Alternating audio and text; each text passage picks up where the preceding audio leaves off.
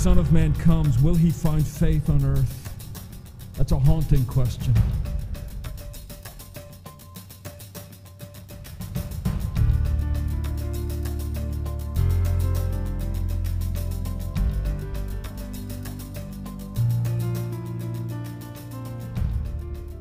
To the book of Hebrews, and we'll continue to do so. The plan starting this morning is to preach a series of sermons through the book of Hebrews. However, normally we would plan to spend maybe 1.5 to 2 years going through the book of Hebrews. It is just that rich in its teaching and its insight into the person and work of Christ. And that would be our normal way of doing things, as many of you know, is our pattern. However, what I would like to do with Hebrews is to preach one sermon per chapter. 13 chapters, 13 sermons, that's it.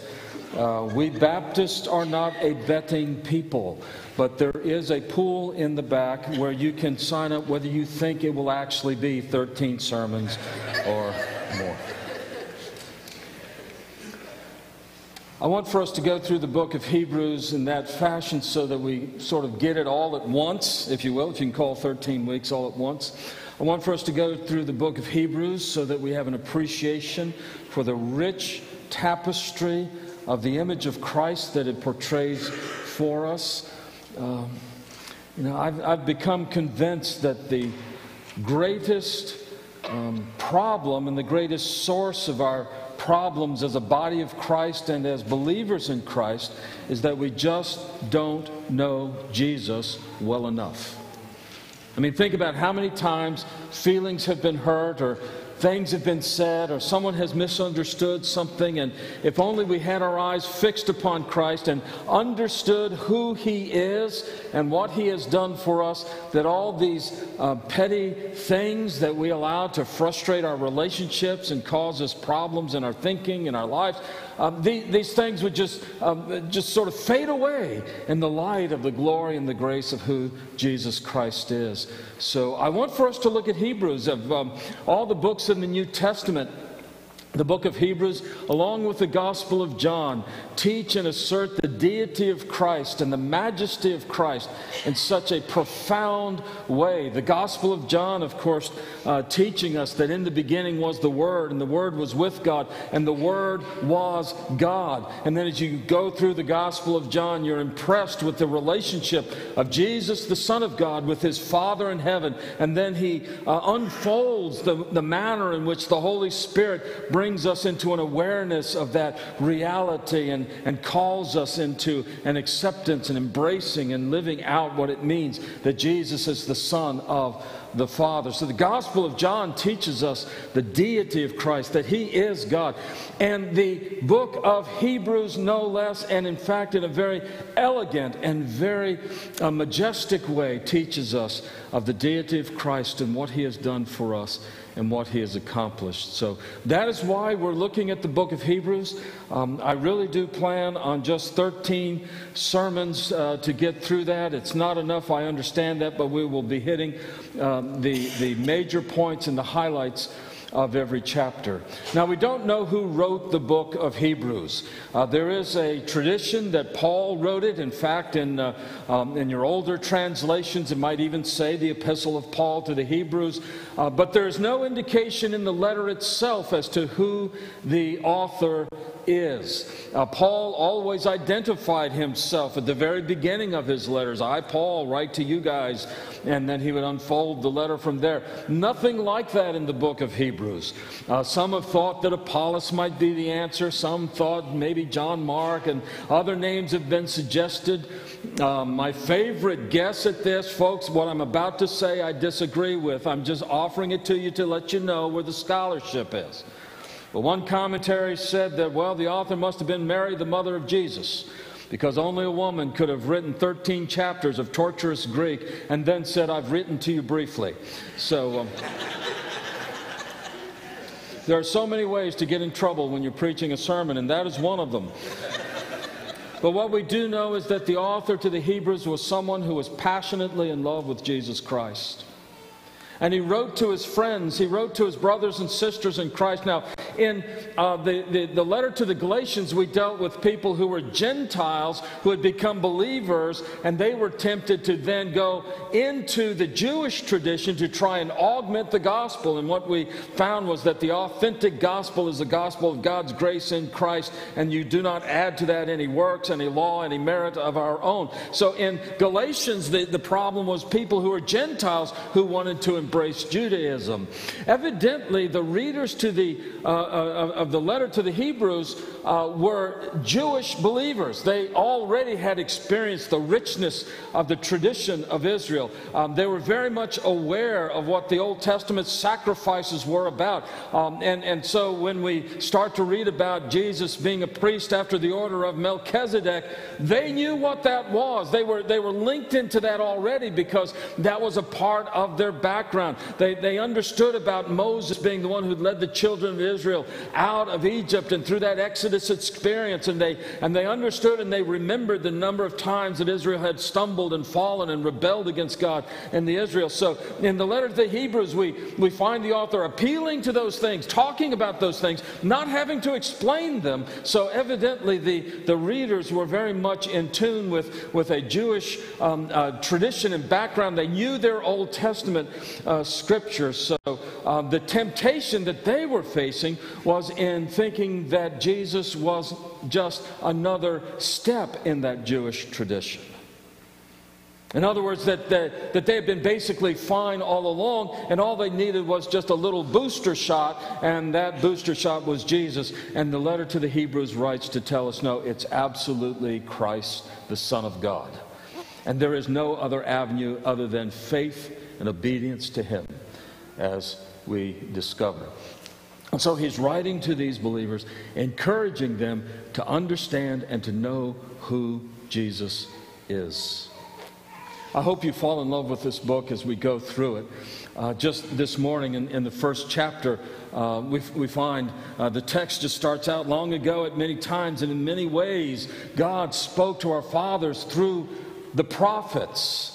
Now, there's so much grace in that verse. I'm telling you, that verse is an entire sermon, if not two sermons. There's a grace of God that He speaks to us at all. He says, in many times, there was never a moment when God left us bereft of a communication from heaven.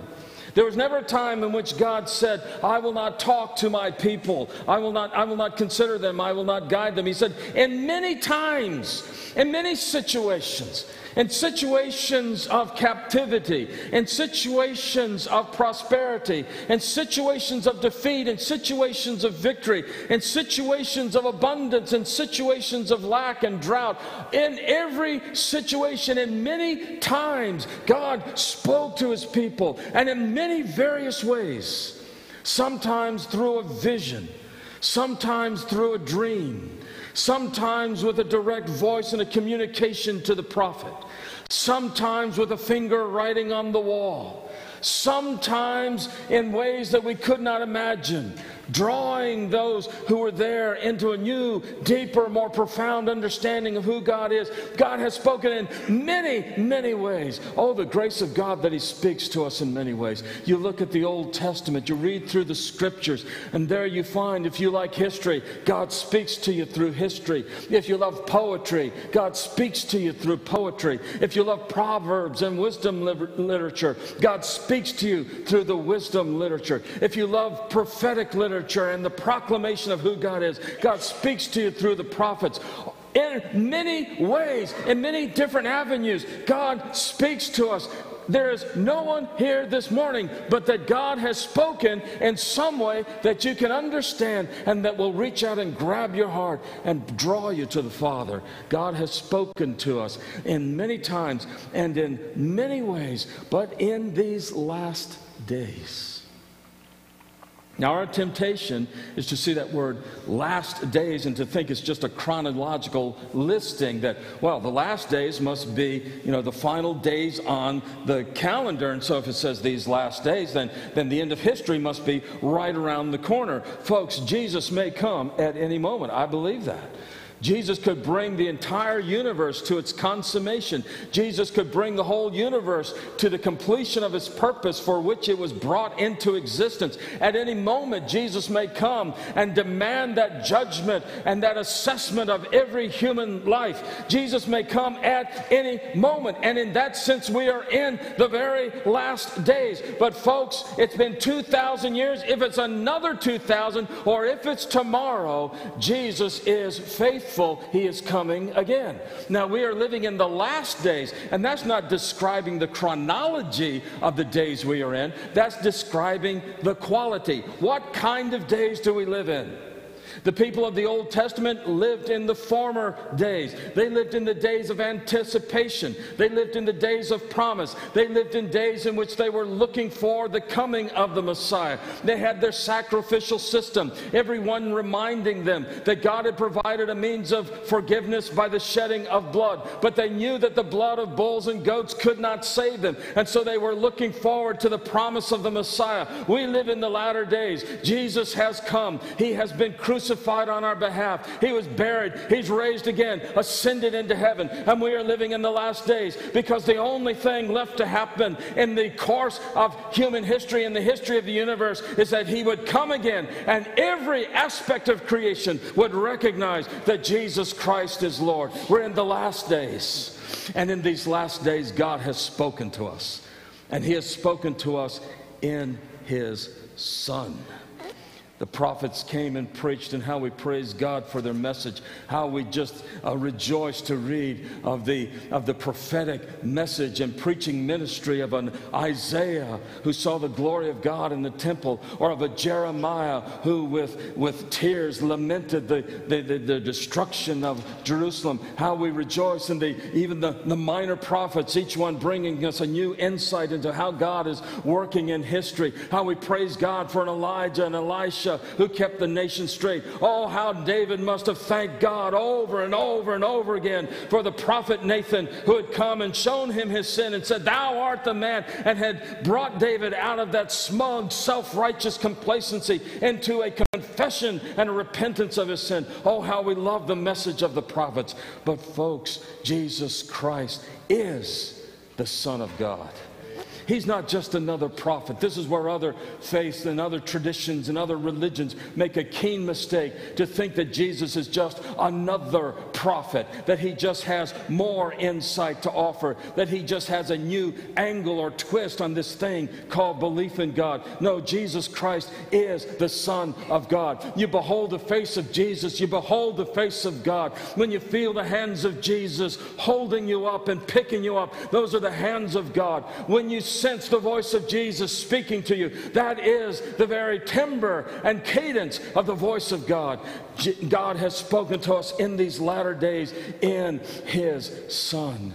Have you ever known anyone who has said that, well, I don't believe in God because I can't see Him and I can't touch Him? Well, the first guy who said that finally came face to face with Jesus. And Jesus said to Thomas, He said, "Thomas, I want you to feel my hands. I want you to see and put your fingers in the scars. I want you to put your hand in my side. I want you to touch, and I want you to experience the reality of who I am." Folks, God in His kindness towards us has sent His Son, Jesus Christ, the very Word of God, incarnate, made flesh, dwelling among us.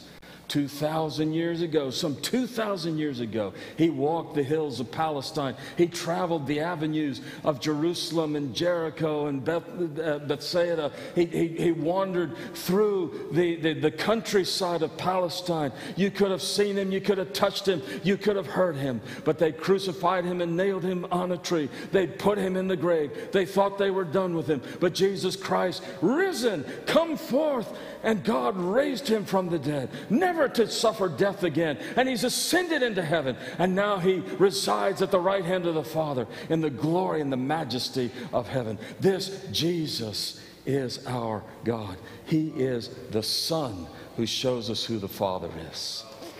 Oh, because Jesus is the Son and God has spoken through him, we know that God is a God of love and a God of grace and a God of mercy. We know that he is a God who will not abide sin. We know that he is a God who does not tolerate injustice. We know that he is a God who will not abide bigotry and prejudice. But we know that he is a God who, though he condemns our sin, rightfully so, has provided a means for taking the wrath of God from us, and that is his Son, Jesus Christ.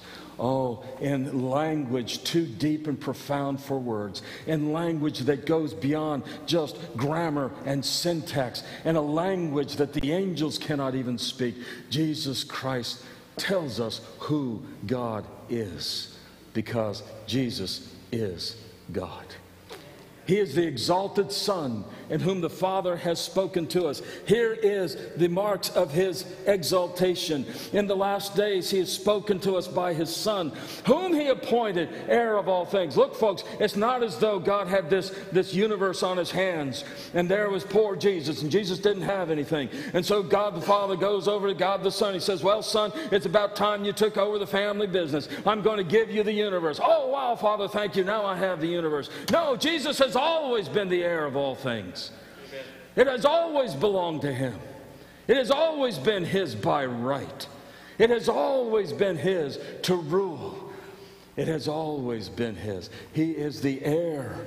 He's the heir, the one to whom all things belong, through whom also God created the world. He's the very avenue through which God spoke, and there was light. God spoke, and the seas and the dry land were parted. God spoke, and life came forth. God spoke, and man was created in the image of God.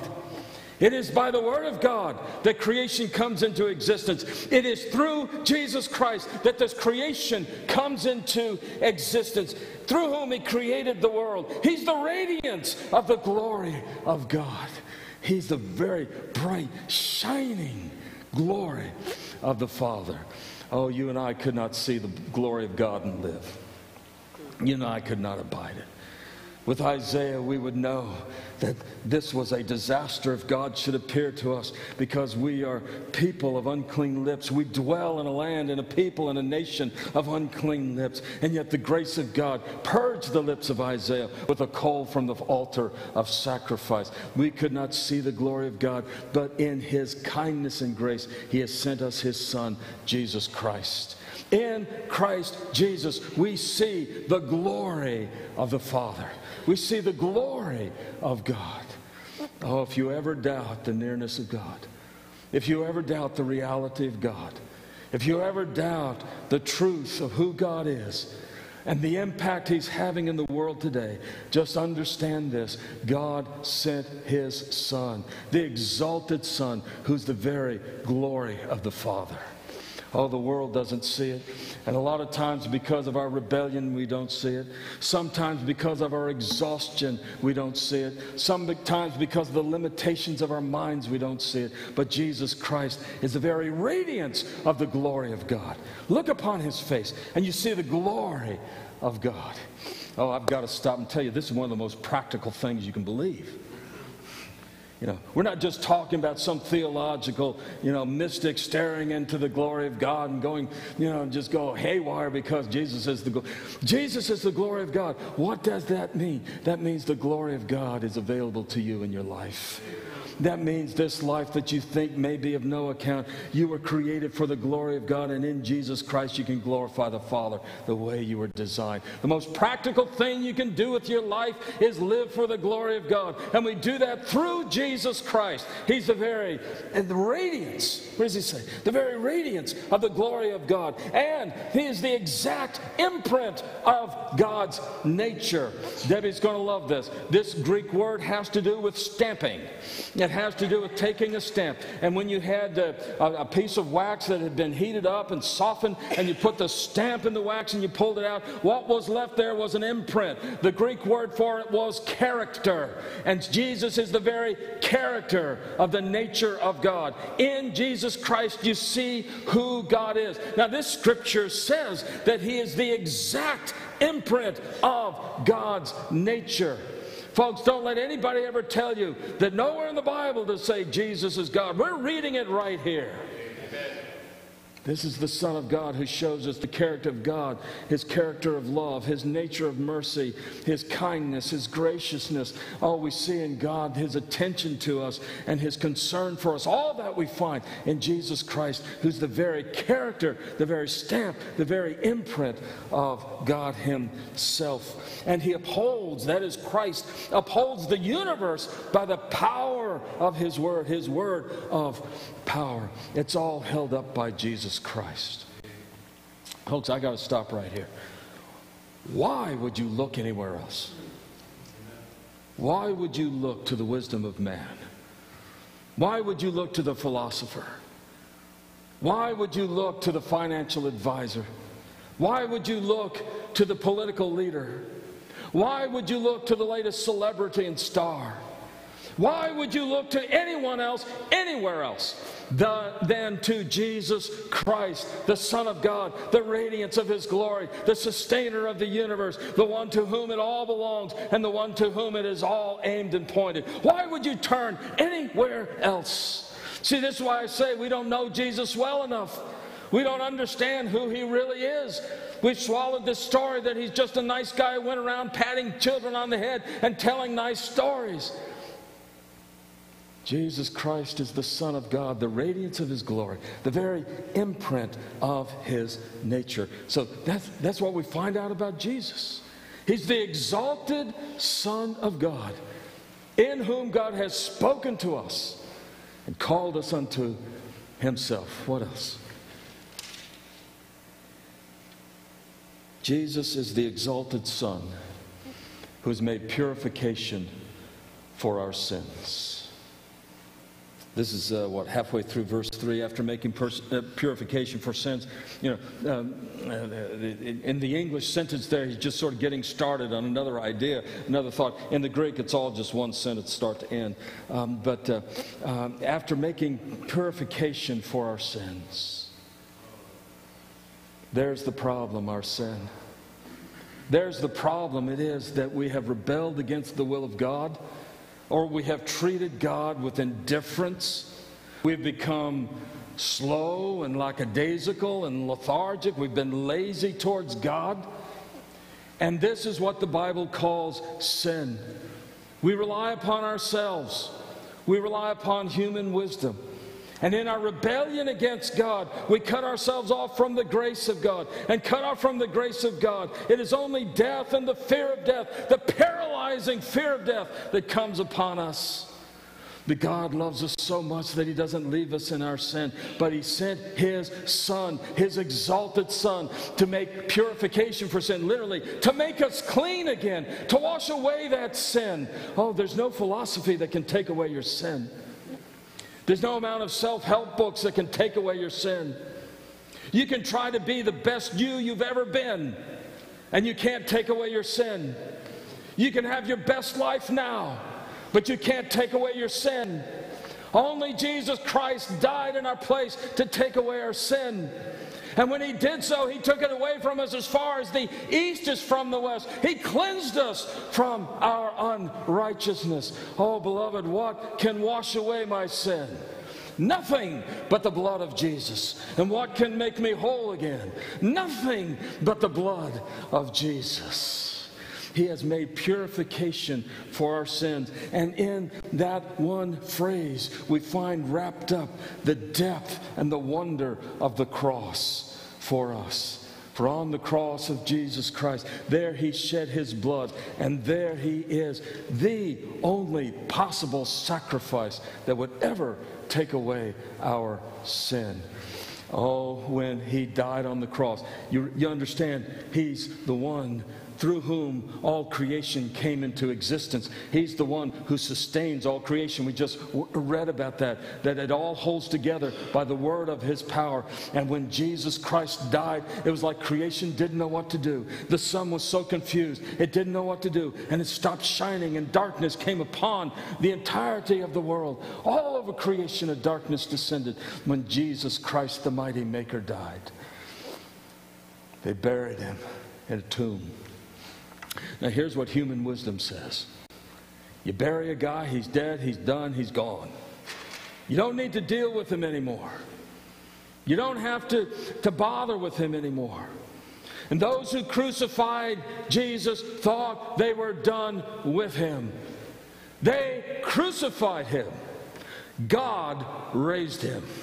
Raised him up in glory and majesty. Raised him up victor over death. Raised him up not as a resuscitation from death, but raised him up as the one who had conquered death for all eternity. Raised him up as the one in whom now we have life everlasting. Oh, Jesus isn't a philosopher. He is a Savior. He is not just one to talk about what God might do if you're good enough. He's the one who shows us and is what God has done for us in our sin. He made purification for sins. Why would you turn anywhere else? After he made purification for our sins, he sat down at the right hand of the majesty on high. That means at the right hand of God. He was raised up from the dead. Then he ascended into heaven, where he is seated at the right hand of God the Father Almighty. Okay, here's my high church coming out. From whence he shall come to judge the quick and the dead. If you recognize that, you know what I mean. But he sat down at the right hand of the majesty on high. He sat down because the work of our salvation was finished. The work of our salvation was concluded. There was nothing left to be done. Somewhere we got the idea that Jesus died for our sins, and so we come to the cross and we accept him as Savior, and then we are, then we're saved, and those sins are taken care of. But then other sins come along and we mess up and we stumble and we fall. Wow, what am I going to do now? I already cashed in on the cross. Now I've got these sins. What am I going to do? The voice of religion says you'll do penance. You'll pray so often. You'll move so many beads so often. And if you die before you get that done, then we're just going to purge you in purgatory, where you can work off your sins. Folks, Jesus Christ is seated at the right hand of the Father because there's nothing left to be done for our salvation. It is finished. And our salvation is entirely and totally secure in him.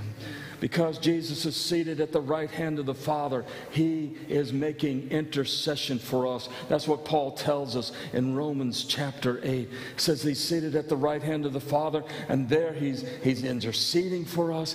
He is just working on our behalf. And it's not like the Father's arguing with him. I mean, let's keep this straight in our mind. It's not as though Jesus the Son says, well, you see Wayne down there, he's not much, but he's all we got right now, and maybe we can help him out a little bit. And the Father says, no, I know what's going to happen. He's going to mess up again, and I'm just about through with him. And Jesus says, oh no, Father, please save him. No, it is the will of the Father that the Son would make intercession for us. It is the will of the Father that Jesus died for our sins. The will of the Father that he would keep us ever close to him.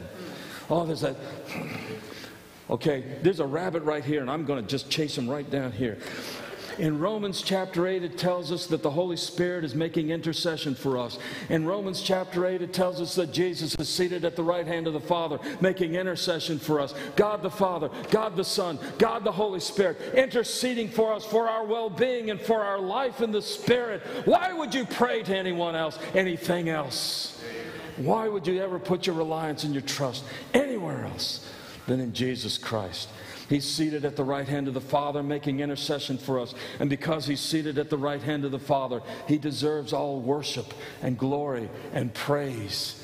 The angels adore him. The angels worship him. In Revelation chapter 5, John says that he was lamenting the fact that no one could open the scroll, and we won't go into that, but the angel said, no, you need to understand, the Lion of Judah can open the scroll. And John said, I turned to see this Lion of Judah. What did he see? He saw a lamb standing as if slain in the midst of the throne of God. In the book of Revelation, the throne belongs to God. That's the whole point of the Revelation, that God is on his throne. Caesar's not on his throne. President's not on a throne. Philosophy's not on a throne. The world's not on a throne. Only God the Father is on the throne. And the Lamb standing as if slain on the throne. Man, folks, there is the deity of Christ and Trinity all there together. But John says, I turned and I saw the Lamb standing as if slain. And what happened? The angels started to sing. The angels started to sing. Worthy is the Lamb that was slain. Worthy is the Lamb that was slain. Worthy is the Lamb that was slain. In heaven, worship only goes to the Father, only goes to God himself, and therefore goes to the Son and to the Holy Spirit. The angels don't worship anyone other than God. And so when they said, worthy is the Lamb that was slain, they were worshiping God Almighty. Because he sits at the right hand of God, he deserves worship. Why would you worship anything else? Why do you worship anything else? And because he's at the right hand of the Father, because he's there at the right hand of God, he deserves our attention, our focus, and our praise. Paul writes in the book of Colossians chapter 3, first 2 verses, he said, set your mind on things above, where Christ is seated at the right hand of the Father. Set your mind, set your attention on things above. Think about those things above. And when you think about things above, you are to think about Jesus Christ seated at the right hand of the Father. And then he goes on to say, and set your hearts on things above and not on things of earth. Set your affections and your emotions on things above, where Christ is seated at the right hand of the Father. He deserves our attention and our focus. Why do you clutter your mind with other things? I mean, it's amazing to me. I clutter my mind with other things. You know? And a lot of times I'm looking for something to clutter my mind so I don't think about things that matter. It's called diversion. It's called entertainment. It's called television. Why would we think of anyone else but Jesus? Why would our hearts be given to anything else than Jesus? He is the exalted Son who's ascended and sits at the right hand of the Father. Very quickly. He is the Son exalted in heaven, to whom the angels give praise and glory. The book of Hebrews puts it this way. He sat down at the right hand of the Majesty on high, having become as much superior to angels as the name he has inherited is more excellent than theirs. Understand what the readers probably thought when he talked about angels. I don't know if you've ever done a study on it. If you ever want to understand the reality of angels and the role and the work of angels, study the Bible. Don't listen to Hollywood. Don't listen to mythologies. Don't give into the just sort of the sort of sapping mythologies that float around. But in the Scriptures, they would have understood that the angels were the messengers of God who brought the Word of God so often. The angel of the Lord appearing, the angel of the Lord doing some work that would rescue God's people. They understood that angels were these magnificent creations of God who did the bidding of God. And writing to them, the book of Hebrews says that Jesus is far superior to the angels. Far superior. Because he has a name that is far superior. Tradition tells us that there are archangels and all kinds of angels. And there's Michael, and Gabriel is even mentioned in the New Testament. Folks, at the name of Gabriel, nobody's going to bow down. The name of Gabriel, no one's going to rejoice and lift up their praise and worship. At the name of Gabriel, no one will have a sense of satisfaction that their life is secure. But at the name of Jesus, every knee shall bow of things, what does it say? Above the earth Every knee will bow. The angelic knees will bow at the name of Jesus. Things on earth, we will bow at the name of Jesus. Things underneath the earth, every living thing, every created thing will bow the knee at the name of Jesus and will declare that Jesus Christ is Lord to the glory of God the Father. Jesus is the exalted Son to whom the angels give praise and worship. The rest of chapter 1 develops that point about the angels. We don't have time to go into it. There's about 3 or 4 sermons in it, and we are racing through that. But in verse 14, just look at that. Are they not? Who? Are the angels? Are they not? Ministering spirits sent out to serve for the sake of those who are to inherit salvation, sent out for the sake of those of us who believe in Jesus Christ. What do the angels have as their task? It is to glorify God and to serve the people of God, that we might glorify the Father as well. Jesus is the Son exalted above angels. So in chapter 1, he just starts right out of the box. This Jesus, far superior to anything you've ever dreamed about. This Jesus. Beloved, why would you turn anywhere else? Why would you turn to anyone else? Why would you think for a moment that anyone else has any power at all to create life, to give meaning, to offer purpose, to give definition? Why would we give our time and attention to anyone else but to Jesus, the exalted Son of God? Let's bow for prayer together. Father, how I thank and praise you for the gift of your Son. How I thank you that by grace you've opened our eyes to see him as he is. Father, how I thank you that you have brought us to this place and opened our hearts, that we have just some sense of how exalted Jesus is, your Son, our Savior. Father, I'm praying for the person here this morning who does not know Christ. Father, I pray that this is the hour, this is the moment your Holy Spirit would invade the heart, bring conviction of sin, conversion of the heart, and confession of faith. Father, for my brother and sister struggling through life, I pray your Holy Spirit would open the eyes to see Jesus and to follow him. Father, for your glory, I pray in Jesus' name. Amen.